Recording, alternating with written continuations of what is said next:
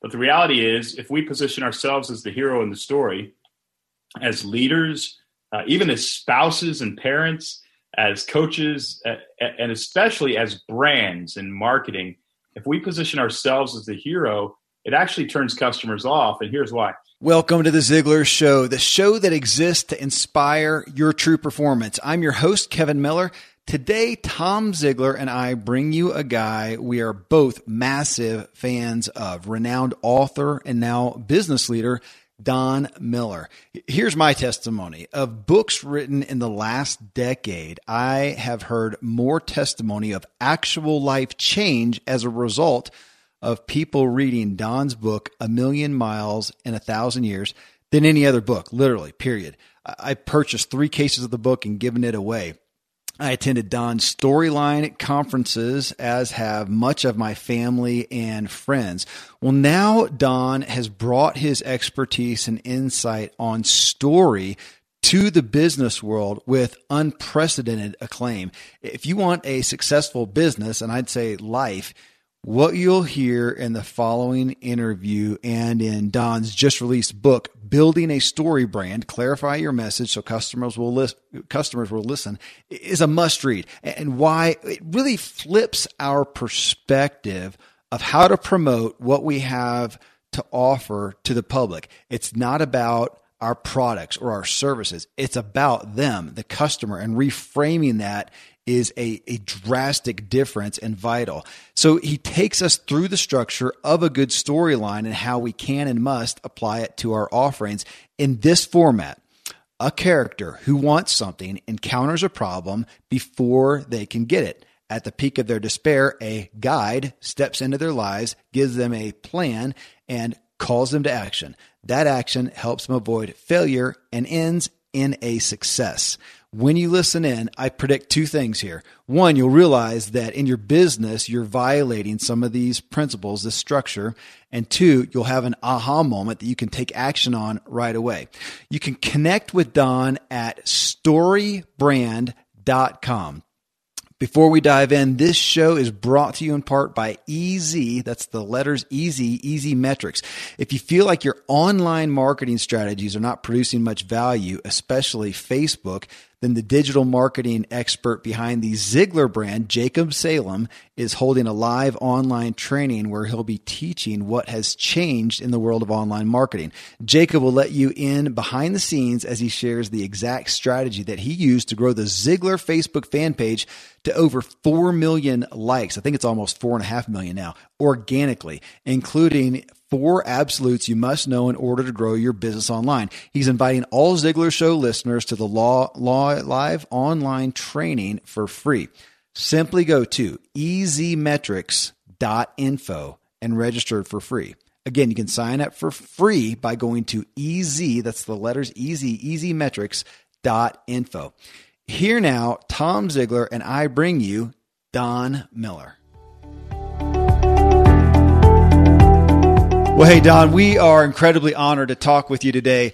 Tom Ziglar was adamant about co-hosting with me because he read the book and it impacted his perspective for Ziglar overall, which I want you to tell us about real quick, Tom, to jump off. You bet. I got lucky. I got an advanced copy of the new book and dug into it. And, of course, when I was little, I'd say, Dad, what do we sell? And he would say, oh, we sell hope and encouragement.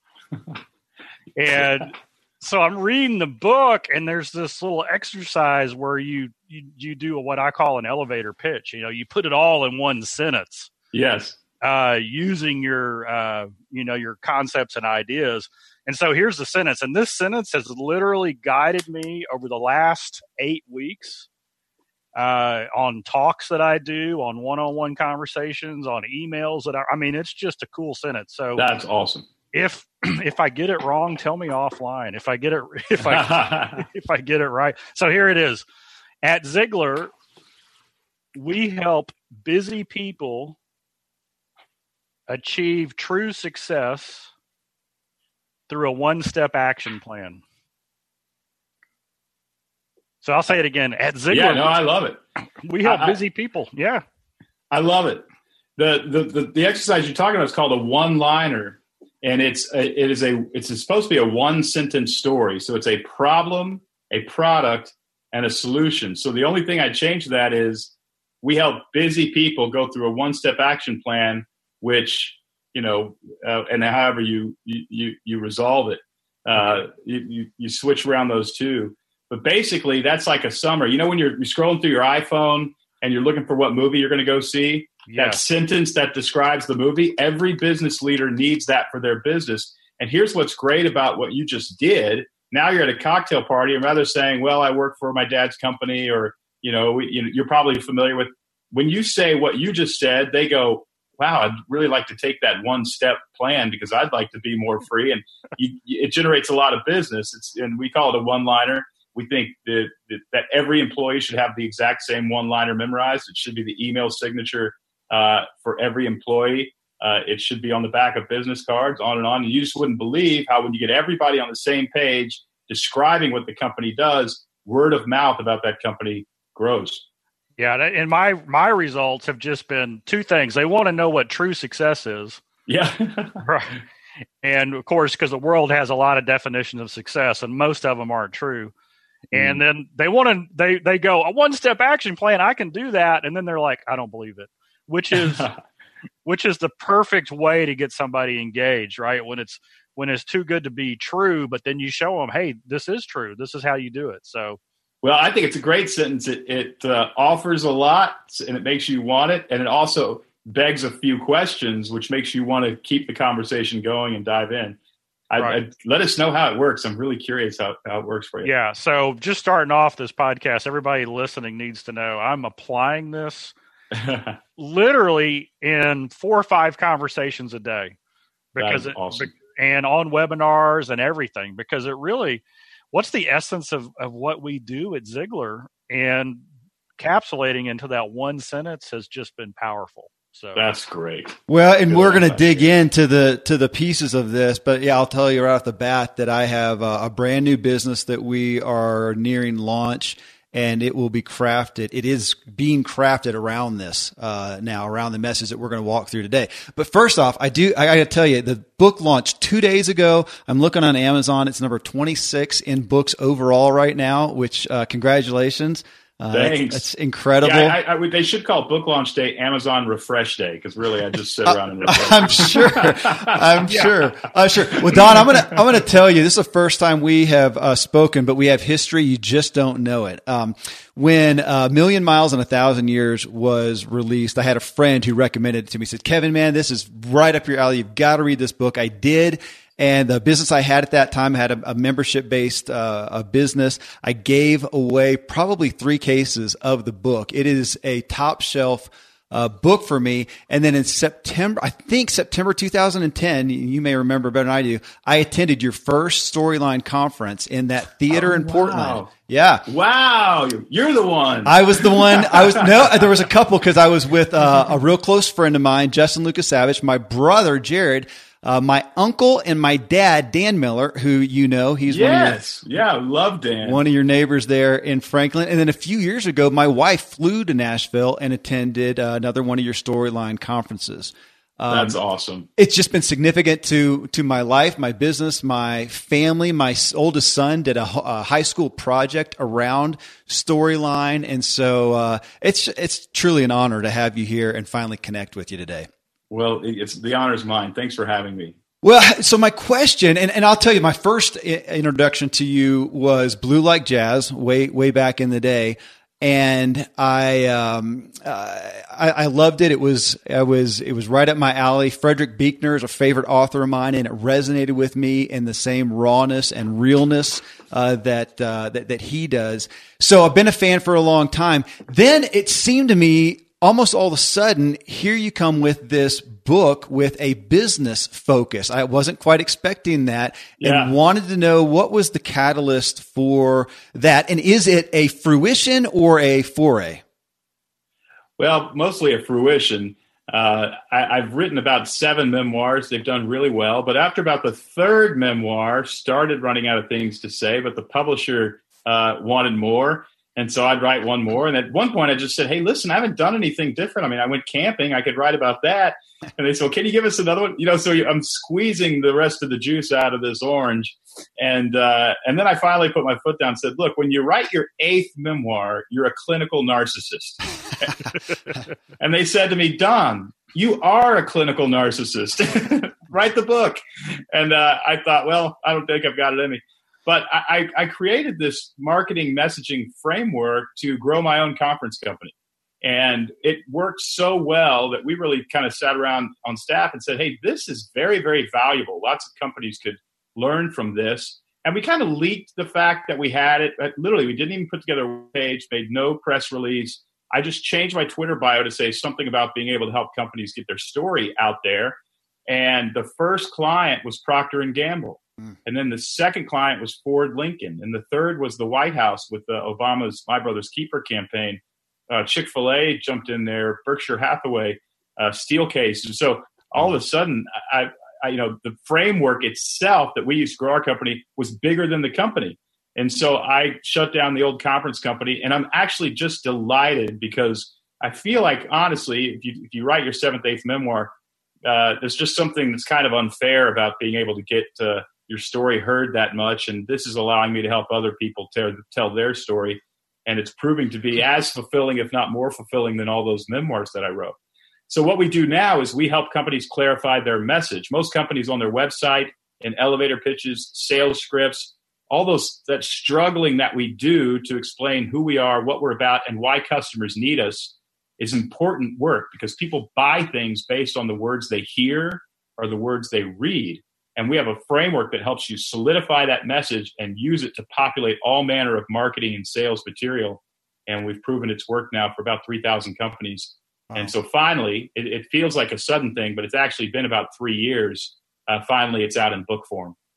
Well, and that framework is what I want to dig into today to help folks digest it completely. And so starting off the top, I think the first thing that grabbed my attention in the book was a couple statements you made that I'm going to ask you to clarify a little bit more. One was your customer should be the hero of the story, not your brand. And then you go on and end with that statement of, may we all be richly rewarded for putting our customers' stories above our own. And when I first read that, I thought, customer testimonials, but that was not necessarily the point there. That statement really turned, as you well know, but I've been involved in business and in branding for so long. And yet I still violate that principle because I'm so excited about my product and what it can do for you.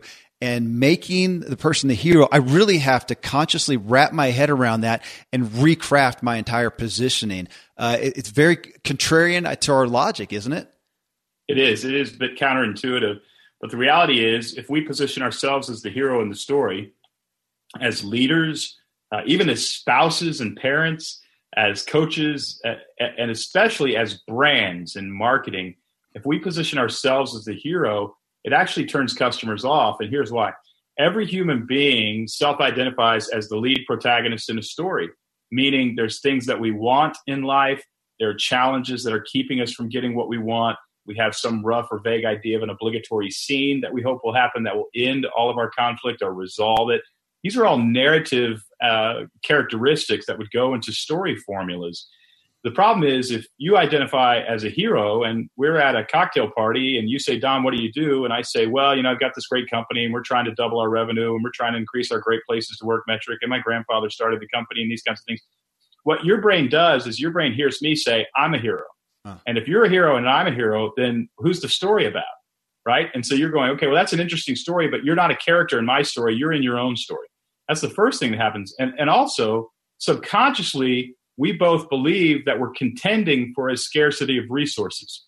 So when you're the hero in the story, there's a subconscious contention that you have with your customer. Instead, there's this other character in stories, and that character is, we call it the guide.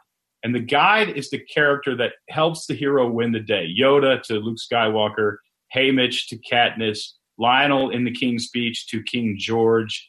There's a guide character that helps the hero. And we say, look, don't position yourself as the hero in the story. Position yourself as the guide in the story, because every customer is actually looking for a guide. They're looking for somebody who can help them win the day. And the way that we position ourselves as the guide is we just have to do two things. One, we express empathy for the customer's frustration. So we say, we know how hard it is to stay motivated at work and in life, or we feel your pain. You remember when Bill Clinton said, I feel your pain? Yeah. We understand, empathy toward the hero is the first thing. And the next is competence or authority. I have the ability to end this problem for you. So it's, I feel your pain and I can get you out of it. I feel your pain and I know how to get you out of it. I've gotten thousands of people out of it. That's the 1-2 punch that, if you're talking to somebody, positions you as the guide in their life. And once we position ourselves as the guide and stop positioning ourselves as the hero, we see dramatic results. And if you don't mind, I'll give you one example. Yeah, please. Not to go into politics or anything, but this presidential election was one of the biggest upsets in campaign history. Yeah. Certainly in modern history, it was the biggest upset. And when you look closely at the two candidates, even though one seems very self-obsessed and self-assured, in the campaign language, he wasn't really talking much about himself at all. He was saying, make America great again, these kinds of things. He was inviting the American public into a story so that they could be heroes and start a movement and push back against Washington, D.C. So rather than telling his story, which he actually never did tell his story. In fact, I didn't even know he was married until he hit South Carolina in the primaries. He was already sweeping the primaries before he even brought his family out on stage. So he understood this really isn't about me. I'm inviting people into a story. His opponent felt like and thought that she needed to play the hero in the story, that she needed to come up and save the day. Her campaign slogan was, I'm with her. Well, if I'm with her, she's the hero in the story. Wow. And we actually filmed a video about 8 months before the election, said if she keeps this up, she's going to lose. Wow. Because people won't vote for the hero. They'll vote for the guy. And it's exactly what happened. The same thing is probably happening with a lot of people listening to this podcast. They're probably saying to themselves, why isn't this working? Why aren't people following me? Why aren't people buying from me? And it may be because you position yourself in the hero in the story rather than the person who helps the hero win.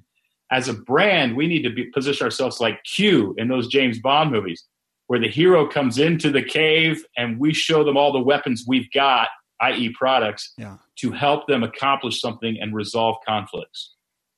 Well, so it seems like even prior to that, you take us from the key to being seen, heard, and understood, and you take us away from explaining, again, our company, product, or service, and drive us to clarify what our message is. And then if I'm understanding right, within that message, then we start that formulation of the framework, the hero and the guide. But even that, our message, I know you know this better than I do. Matter of fact, okay, so I caught you on a Facebook as I was stalking you because I get paid to do that now, and I saw you. It was EntreLeadership with Ken Coleman. You did a Facebook Live, and I got a couple questions on that, but you were going over some websites, and you went to one. It was like a salvage company or recycling or something like that. Recycling company, yeah. And I thought that's one that I think at face value, I would assume somebody's gonna have a hard time going, well, we recycle stuff. What's our message?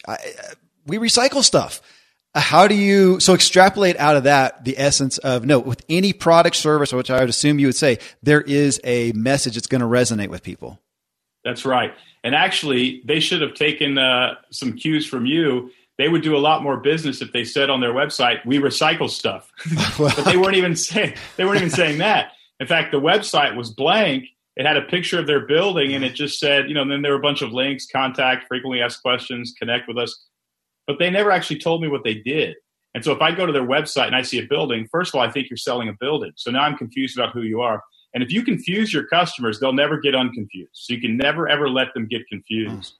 What you were watching was after going through this framework, we help companies clarify their message, then they can populate their website. So we were sort of at the end of the process of looking at websites saying, okay, how do we use these messages? And we were analyzing those. But your website needs to pass the grunt test. And the grunt test means if I took a laptop and handed it to a caveman and gave the caveman 5 seconds with your website and then closed the lid on the laptop, I need to ask the caveman 3 questions, and he should be able to answer them in order for you to know that your website is doing good business. The first is, what do you offer? And then the second is, how will it make my life better? And the third is, what do I need to do to buy it? And if our websites aren't answering those three questions within 5 seconds, we're losing business. And so that's the importance today, especially today, because the average consumer is encountering 3,000 commercial messages a day, 3,000 commercial messages a day. Wow. So the idea that we could be cute or clever and stand out is a myth. It's just not true. You've got to be crystal clear. Nobody knows what Jeb Bush wanted to do with America. Nobody knows what Marco Rubio wanted to do with America. Nobody knows what Chris Christie wanted to do with America. They told us a million times. They spent over $100 million telling us, but it just didn't stick. Yeah. Donald Trump worked it into a slogan, "Make America Great Again," put it on a red trucker's hat, and people remembered it, and they elected him president. And again, politics aside, but that's just evidence that simple messaging will win the day. And so if your company doesn't have a simple, crystal clear message that you've worked out and spent some time with, and now you're executing and populating it in all your marketing methodology, all your elevator pitches, your keynotes, all that kind of stuff, then you're not actually doing effective branding. You're not getting your message out into the world. And it's costing you millions. Yeah. Well, so the confusion, I know in my own history with business, I have done that a lot and didn't realize it. It makes sense to me. And it wasn't until somebody else told me it was confusing that I realized that, because I'm speaking my speak, our speak, and not to their speak, which is the point so much of your book here. But then the next thing that I read in there that goes along with it to me that really did resonate, just from a user standpoint, is calorie burning. And I think you talked about that on the show, that people are going to your website, they see what you got, and they're burning calories trying to figure it out. Because I have probably, despite myself, missed out on great products or services because I go there, I'm so impatient, my attention span is so little, and I know that I can find something else. There's too many offerings out there that calorie burning really resonated with me. And I think that's the one that when I think about the audience that's listening to this, they will realize, because we've all done it. We go look for something and we go to the website. We don't know what it is. We go, boom, let's go to the next search engine hit. That one seems powerful. Yeah. And I explain how the brain works in the very first chapter of the book. There are two things that the brain is trying to do at all times. First is survive and thrive. The brain is tasked with keeping you alive. That's its main job. And that doesn't mean just physically alive. It means also connected with others in relationships, gaining status, being spiritually nurtured, all things that have to do with being alive and thriving. And the second thing that the brain is trying to do actually contends with the first thing, and that is it's trying to conserve calories. It takes a lot of calories for us to process information. Now, if I go to your website or I'm talking to you at a party or something like that, and you're giving me a bunch of data that I don't need in order to survive, or that I can't figure out how it's going to help me survive, the survival mechanism in my brain will say, hey, let's stop listening to this guy. Yeah. Let's actually shut down. Let's start to daydream so that we can conserve calories, because tonight barbarians might come over the hill and I've got to be ready out behind my cul-de-sac, right? Yeah. And so that's actually how the brain works. So what that means is we have to, on our websites and our marketing collateral, as we talk about what we do in a very succinct, easy way, state how we can help our customers, and do so in such a simple way they don't have to burn any calories to understand it. And that's the only way to get your message into the human subconscious. So this is making me smile because I just read a study where in New York, they made the restaurants put the calorie count of each item on the menu. And the goal was to get the obese population, which is usually lower income, to choose wisely. Right? Yes. Instead, they saw the calorie as value. Oh, no. And it had an inverse effect. If I'm going to spend $3, I might as well get 500 calories instead of 200 calories. That is fascinating. And I think websites are the same way. It's like the more technical stuff we can put, the better we think it is. So it's the opposite. Yeah. So what are the 3 or 4 or 5 most common website mistakes that are calorie intensive that are guaranteed to make your prospect, your customer, leave in 10 seconds or less? That is really a great question from Tom. And Don's answers are actions we can take on our websites immediately. So we'll listen to that in just a second. Again, get Don's book, Building a Story Brand. Clarify your message so customers will listen wherever you buy books, and you can connect with him at storybrand.com. And as always, folks, if you're getting value here, please let us know with a positive iTunes review. That helps us more than anything. Before we hear Don's reply, we have two great services to tell you about. First is Concur. As a business leader, employee satisfaction is just as important as the bottom line. That's why there's Concur. They provide cloud-based travel expense and invoice services for business. Concur is a part of SAP and imagines the way cost-effective travel should work, offering cloud-based services that make it simple for companies to manage travel expenses. By connecting data, applications, and people, Concur helps small to large companies manage spending wherever and whenever it happens. Only Concur offers the tools that benefit both your employees and your finance team. Employees love automated expense claims and invoices they can submit and approve from anywhere. Finance loves that they have full visibility into employee spending. Plus, Concur integrates with leading finance systems. So with Concur Travel, you can let employees book travel on any site and also stay within company travel and expense policies. With Concur Expense, you get automated expense reporting that allows your employees to create an expense by taking a picture of the receipt, and automatically it gets added to their expense report. For finance leaders, this provides you with more accurate data to manage company spending. So with Concur Invoice, you can capture invoices electronically, whether received via paper, fax, or email, then automatically route and manage approval. So learn more at Concur, C-O-N-C-U-R, concur.com/Ziglar. Again, that's concur.com/Ziglar. Next is Smart Biz Loans. So has anybody ever really found a needle in a haystack? Of course not. And those impossible odds can be what it feels like when you apply for an SBA loan. That's why Smart Biz Loans was created. With 6 to 8% interest rates and low monthly payments, SBA loans are considered the gold standard of small business loans.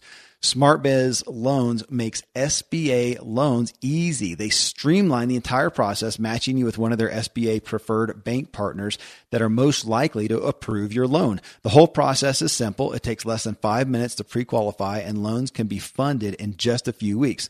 With features in Forbes and the Wall Street Journal and over $500 million funded in SBA loans, Smart Biz Loans is the most trusted place to apply for the SBA loan you need to grow your business. So visit smartbizloans.com and see what you pre-qualify for. Use promo code Ziglar for $500 off your closing cost.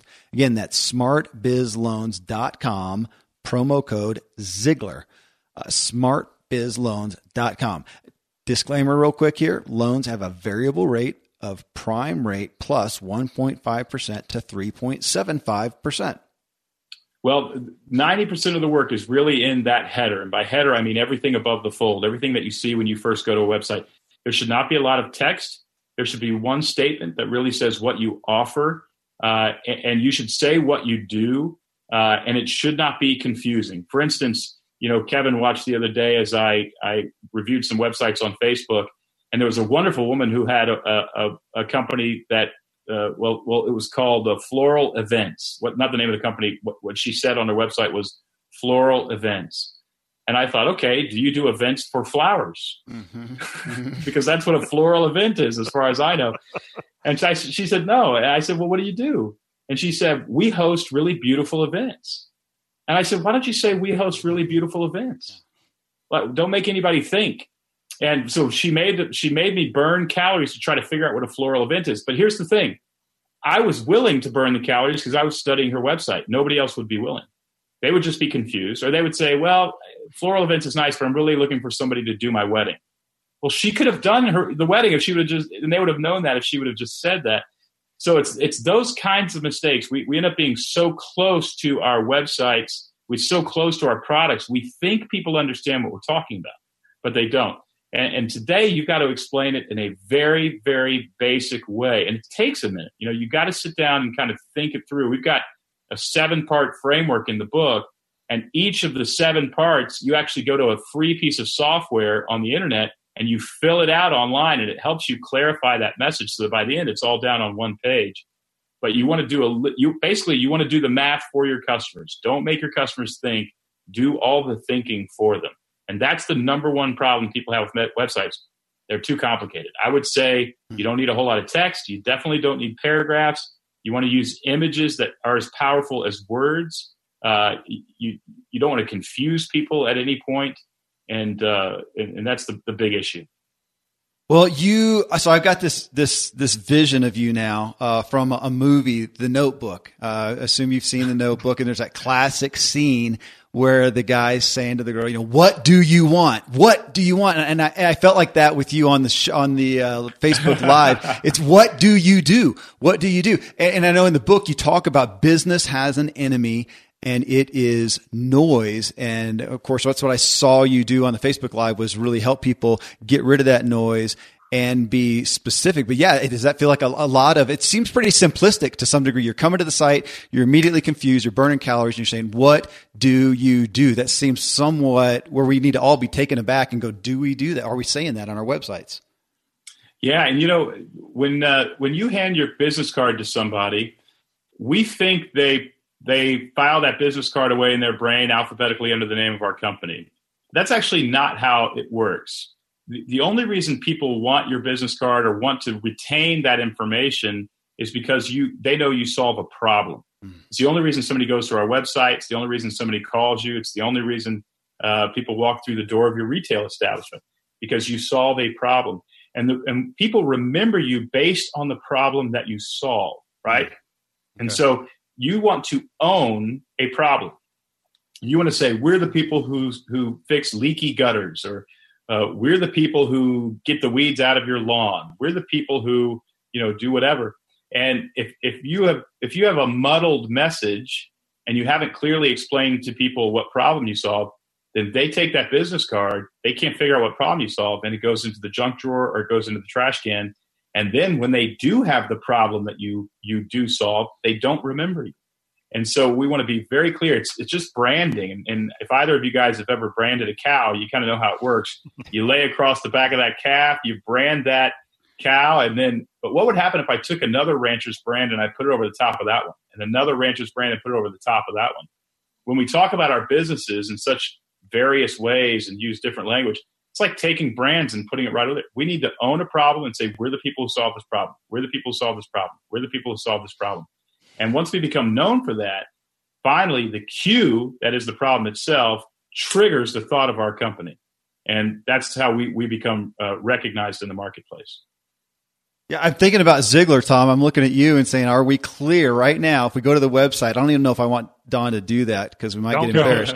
Don't go there. Do we own? What is the problem that we own? Well, it's interesting that, Tom said that his dad said we sell hope and inspiration.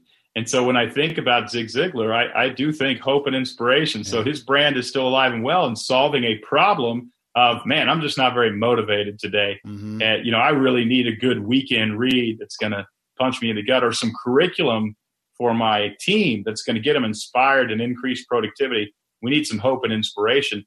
And so I think he did a great job owning that. And of course, you just want to keep staking claim to that territory and owning it all you can. So I'm curious, and I've been curious about this even since reading A Million Miles in 1,000 Years. And you talk the section where you talk about the guy who taught. He was like a movie scriptwriter that you went to his Robert McKee. Yes. Thank you. Yes, I could not remember the guy's name. And with this formulaic framework that you talked about there, and now you've expanded upon here, it feels like I am continually blown away by the $100 million movie or beyond that, or the multi-million-dollar Super Bowl ad where they miss it. And I literally think about you. I think, did these guys not read the book? It's out there. It's cheap. They spent hundreds of millions of dollars. I mean, when you see the big movies that come out and you read the reviews, and people they'll almost speak to this. Man, it looked good. It should have been good, but it didn't endear me to the character.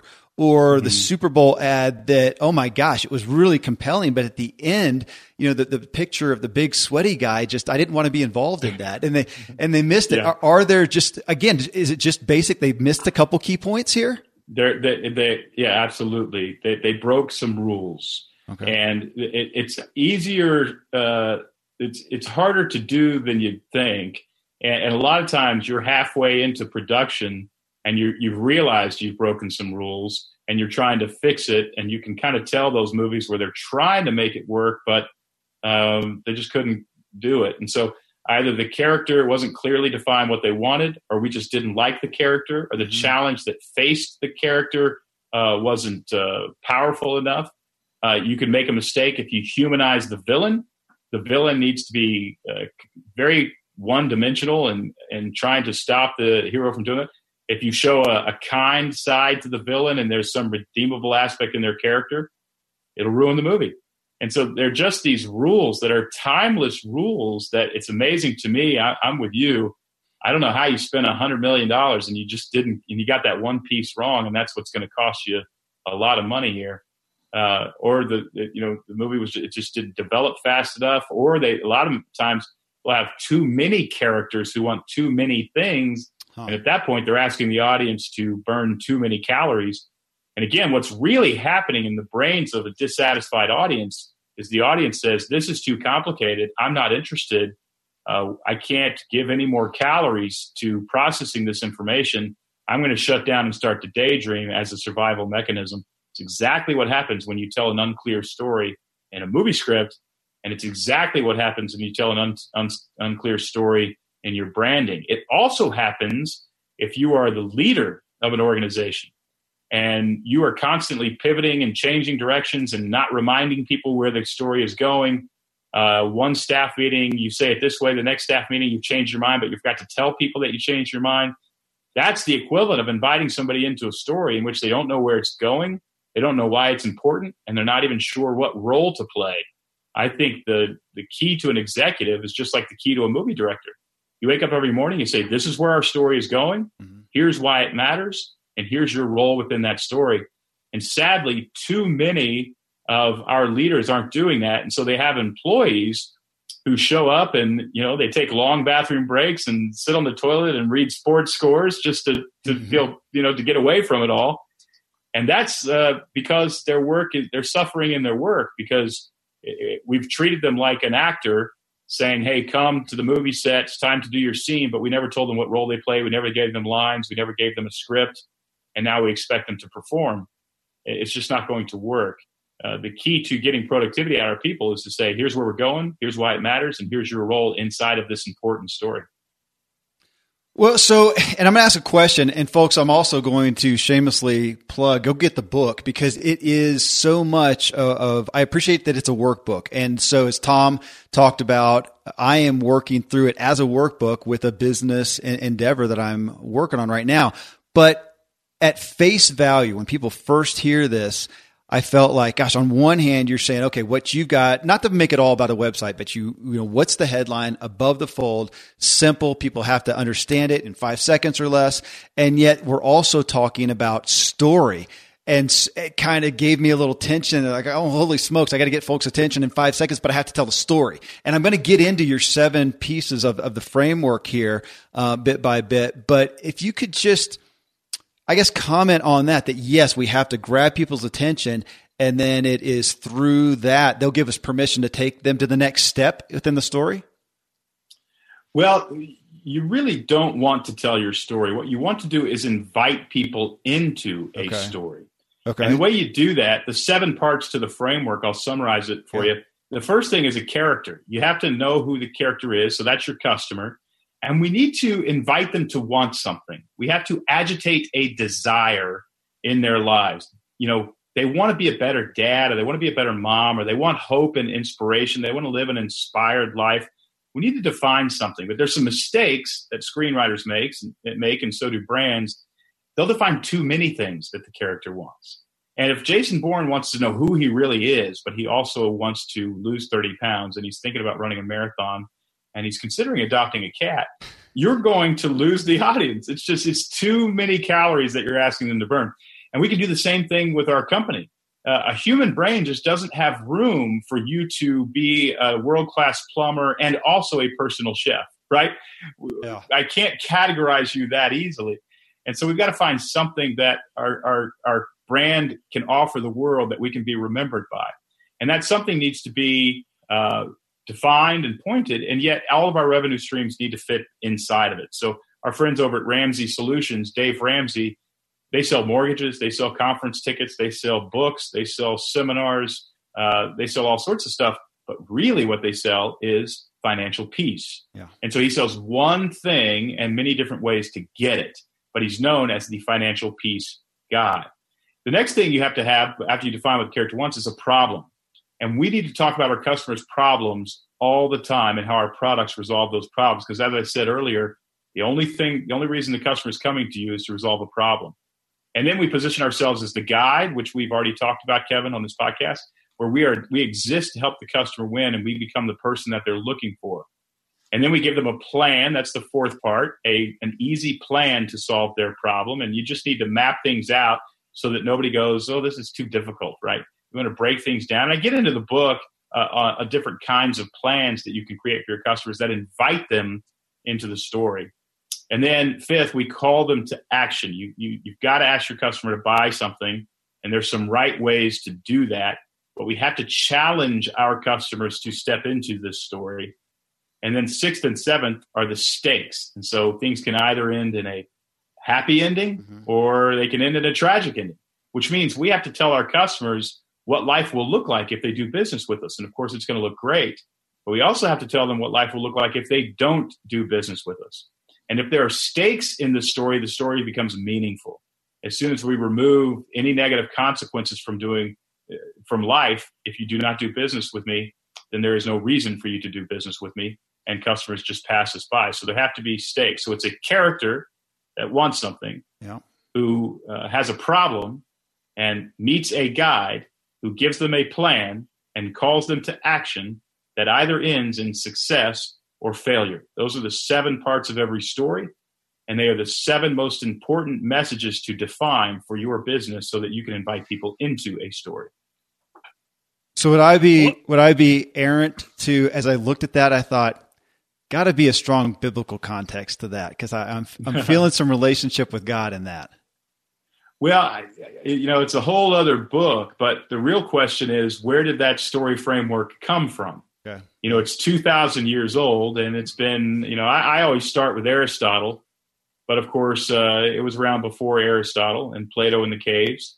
And I think it's the imprint of our reality. And so I think that we are all self-identify as heroes, and we all have problems. And so when you actually look at, what kind of foot would create this footprint, what kind of thing would create the imprint of narrative on our human psychology. And then, of course, you look to, I would look to the gospel of Jesus and say, okay, well, this actually makes a lot of sense. Now, the existence of narrative framework points to the fact that something tough happened, and we're all searching for something. We all hope there's an obligatory scene, and we're all looking for a guide that can help us through. Sometimes I get in trouble in religious context because I say, listen, Jesus isn't the hero. And people think, oh my gosh, that's a sacrilegious thing to say. Blasphemous, But if you look at it, the hero is a weak character who doesn't know if he can get it done and is looking for somebody to help him. That's us. Jesus is the guy.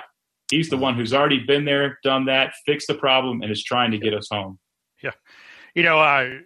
I wrote this short story one time, and it was about a guy who finds himself lost in the jungle, and he's just, he's desperate to get out. He's got to go through quicksand and rivers and poisonous snakes and everything else.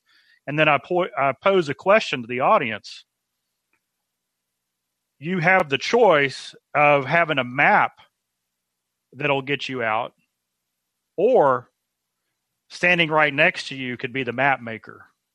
Mm-hmm. Who do you want? Yeah, that's a great story. Right. And so, of course, it's a biblical context. As a believer, I believe we've got both. We've got the map, which is God's word, but we also have a relationship. Mm-hmm. And so But what you're saying is so true. I've never, the context of the guide is the one who has the assurance, the strength, the knowing how to get to the destination to avoid the quicksand and the poisonous snakes and the cliffs along the way.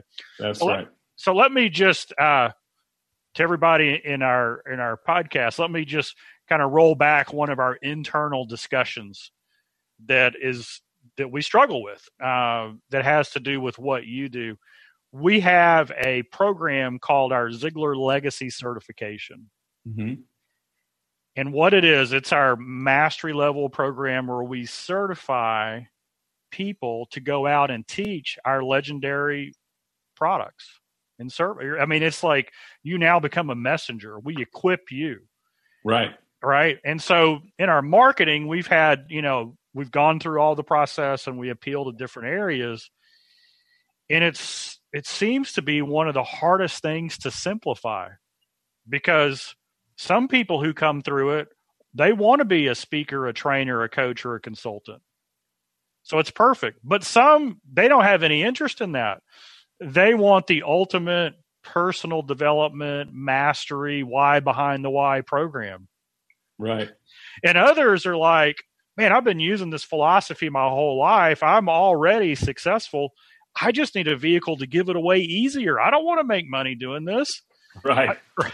And so how do we, what's the process that we have what I think is just a life-changing solution, because at the end of the day, you achieve your dreams by helping others achieve theirs. I mean, that's really what it is. Yeah. It's clarity of purpose. It's like people know inside of them they were meant for more, but they don't have the game plan. And so for a lot of people, this is the game plan. How do we go through the process of saying, that's the message that brings everybody in, and it's simple, so we don't burn any extra calories? Well, I mean, that's a 16-hour process that we would go through to help you define that. And we do that in workshops. But really, you're looking for that umbrella statement that where all of those different segmented audiences could fit inside of that statement. And so helping people achieve their dreams, it sounds pretty close to it, right? And then you might segment that audience in different landing pages, one for executive coaches, the other for people who just want to, consume even more Ziglar wisdom and material. And you would segment those audiences differently in an actual business strategy and marketing strategy. But the key is to find that umbrella statement that everything can fit underneath of that. Okay, I like that. Yeah. Do you like True Success or Dreams better? Is this the start of the 16-hour process right now? I don't like Dreams. I mean, I like them in reality, but I think it's too vague. We call that a slippery bowling ball. Okay. And what I mean by that is every piece of information that you hand somebody is an 8-pound bowling ball. If you hand them one 8-pound bowling ball, it's about all they can handle. But if you force them to, they can hold 2. Some people can hold 3. And by the time you hold them the 4th, everything drops. So you can only hand them one piece of bowling ball at a time or per piece of marketing collateral. If you use inside language or vague language, like your dreams will come true, it's like taking a bowling ball and coating it in Vaseline and handing it to somebody. Got it. It's very difficult to know. I need to know what that is, and I don't know what that is. So you're making me think, and of course, if I have to think, okay, what does he mean by dreams? Of course, that's contextual. I'd have to read the statement, but I'm probably going to not be able to get purchase on that bowling ball and be able to hold it, and it's just too slippery. So we don't want to use vague or elusive language. But you haven't been using elusive language. When you say we help people make their dreams come true, or we help people achieve their goals, that means I could be in the business of helping people and activating people. And if I'm wired as an activator myself, that's going to be very appealing to me. But normally the word dreams, I would say, I don't know. Dreams, if my dreams come true, I get what? Right?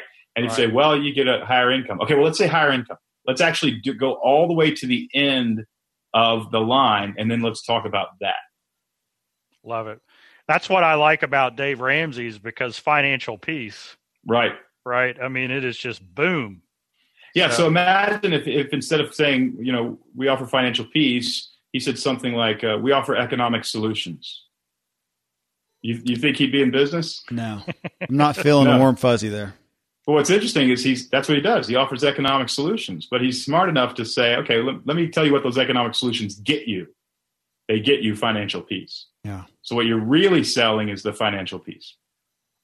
Well, in on this, as you're talking about having too many focal points, too many, character who desires too many things, I saw, and actually I don't remember, was this on the Facebook Live I saw, or might have been out of the book, Schultz Photo School. I thought it was a great option because, being involved in self-employment endeavors and helping people pursue self-employment for so many years, photography is often one that's at the top of the list of, I want to be a photographer. Everybody digs that. So many people do. And you had this guy go from, I didn't look at the before story of what all he was offering. But then you brought him, and I went there yesterday and looked at it, and right above the fold, we help parents take better pics. Boom. And it hit me, right? Because I'm doing that constantly. And unfortunately, I'm not taking good pictures. I'm taking, what is it that you called it? Just, like scrapbook shots or something like that. Lots of those that, show that we went to that thing or we did that or whatever, but none of them are a decent pic. That was brilliant. And that took, I assume, a lot of effort on his part because he's a good photographer. He could teach people photography in this wide breadth that none of us can. It doesn't differentiate him at all. Well, you're referring to a business owner named Kyle Schultz, and he lives in Ohio. He was a fireman, but he was a amateur photographer, and he loved teaching people to take photos. So he started a little photo school. He launched that photo school and made $28,000, which is great money, but not enough to quit your job as a fireman. And actually, I think Kyle's in Indiana, if I'm not mistaken. He's in Illinois. And, not enough to quit your job.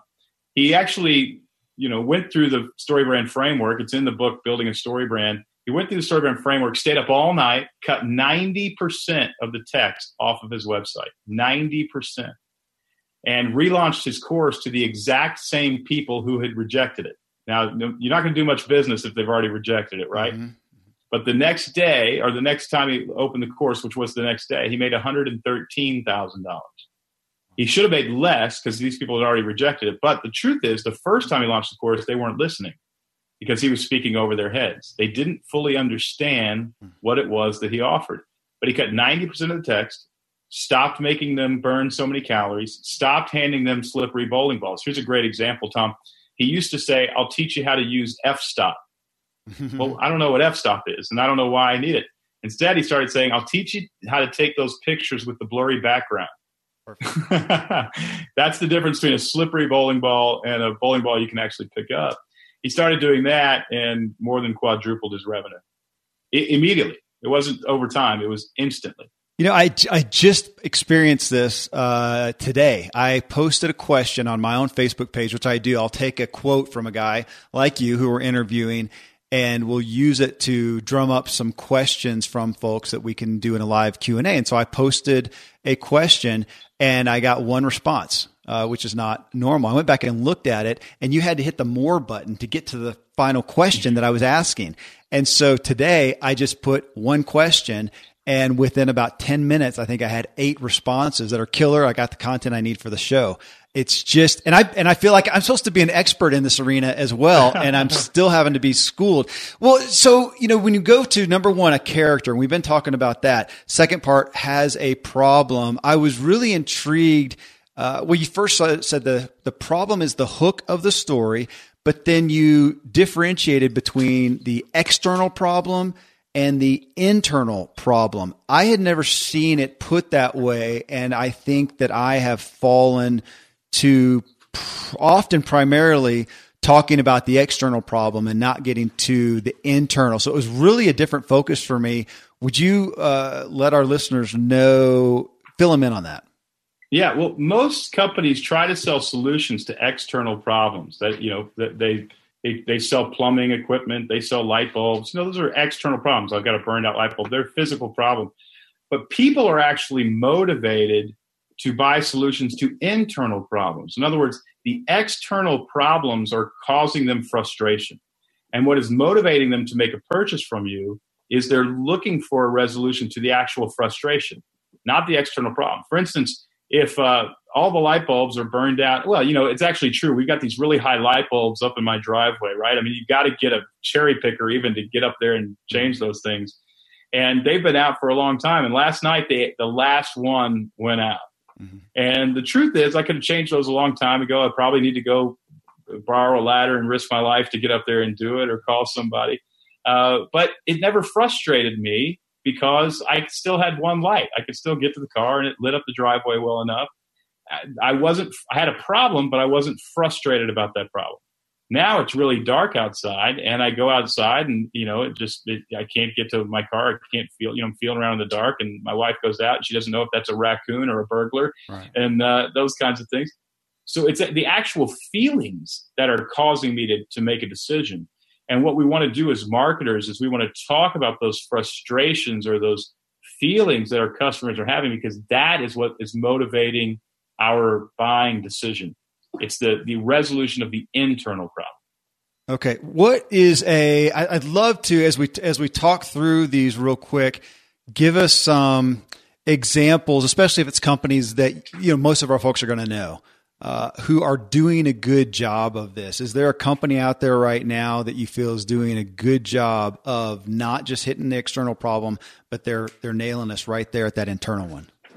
Well, I'll pick one that we all know, and I don't have a whole lot of time, but I think I can get through it. Steve Jobs worked at Apple Computers. Of course, he co-founded Apple Computers, and the company was going bankrupt. Or they weren't going bankrupt. They were going south pretty quickly.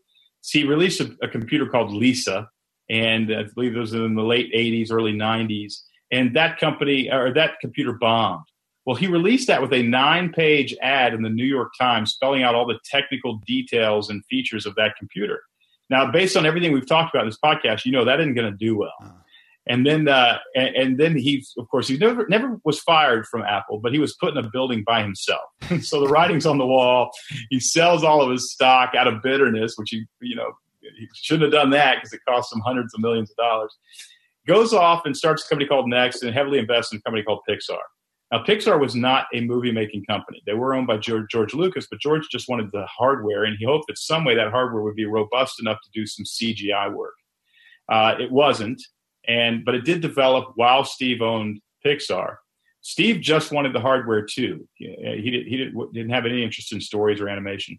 It was actually the mouthwash company Listerine that first came to Pixar and said, "Can you animate a commercial?" while Steve owned it. And they said, actually, we think the hardware might be robust enough now to do it. It would save you lots of animators and lots of time and lots of money. They did that commercial, and it made money. And Steve Jobs turned around and said, hey, this is the first thing I've done that's made money in 20 years. Can you, or at least 10 years, keep doing this? So they made more commercials. Then finally, Disney came to this company, Pixar, and said, can you animate this script? It's called Toy Story. Well, that made $100 million. And suddenly Steve Jobs is surrounded by the best storytellers in the world. And he begins to understand that the story is about a character that wants something. He begins to understand the power of clarity. And he comes back to Apple. They bring him back. And he defines something that his people want, his customer want. And it's an aspirational identity. He thinks they see themselves as misfits, but what they really are secret geniuses that just have been unrecognized and unseen. And so he actually says, we are here to help you, help that secret genius be seen and heard in the world. And in those first ad campaigns, when Apple began to explode into the market and become one of the biggest companies in the world, there were no computers in their advertising. None. They didn't tell you how many megabytes there were, bandwidth, nothing. There were zero computers. They never mentioned computers. They started selling an identity. And people wanted that identity, and they knew they needed to use Apple computers to associate with it. So when we're talking about the internal things that we sell along with our products, we're talking about adding enormous amounts of perceived value. I own a pocket knife. It's made by a company out of Portland, Oregon called Gerber. It's one of my favorite knives. That pocket knife cost me like $50. Well, one of the reasons I wanted that knife is because they have a television commercial. It's mostly online, but it's a video commercial. And it just has character after character, a guy riding a bull, somebody swimming under a boat, cutting a rope off of a propeller. And there's an anthemic music playing, and then the narrator is saying, "Hello, trouble. Are you afraid of me? I know that video. For you, I know that you video. know that ad. Yeah. Well, I've only used that knife one time to open a bag of grass seed because I'm a writer and I don't need a pocket knife. Right. But I paid $50 for that pocket knife. And I've asked thousands of people now, do you think Gerber knives rip me off? I mean, it cost me $50 to open a bag of grass seed. And everybody says, no, you got this other thing with the knife. You got a feeling of being a tough man up for adventure. Well, now we've just decided that there are these intangible things that we can associate with our products that increase the perceived value.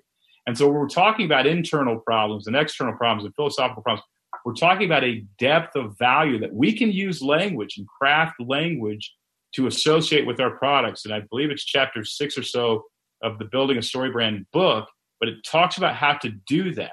And you'll find that when you do that, the perceived value of your product goes up and up and up and up, because people aren't just getting the product, they're getting a better version of themselves by using the product. I love that statement, getting a better version of themselves. I mean, sometimes I feel like I should be above it. I am a sucker for a brand in a heartbeat. and I know we all are. I know why. I've got a box. We all are. I got a box right behind me of another MacBook Pro. It's probably the 10th one I've had throughout my family.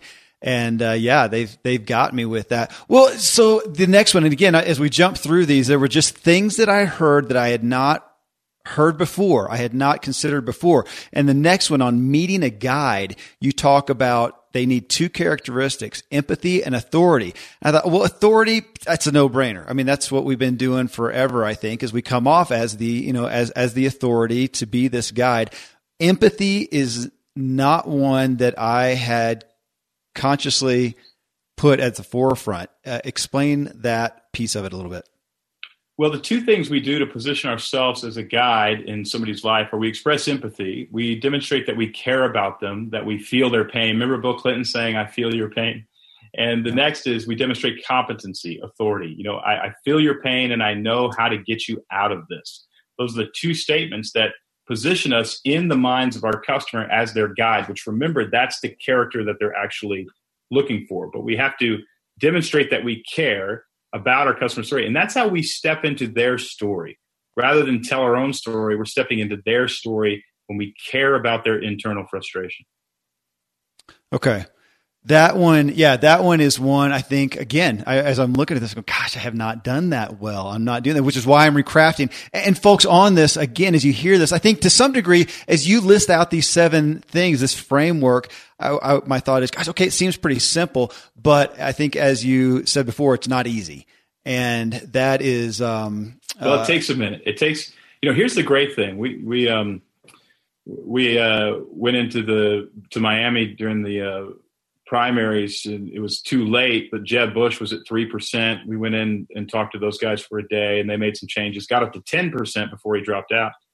By the time he was 3% in the polls, he had $117 million in the Right to Ride Super PAC and $12 million in the campaign fund. Wow. And it bought him nothing. I mean, it didn't buy him good marketing collateral because he didn't have a message.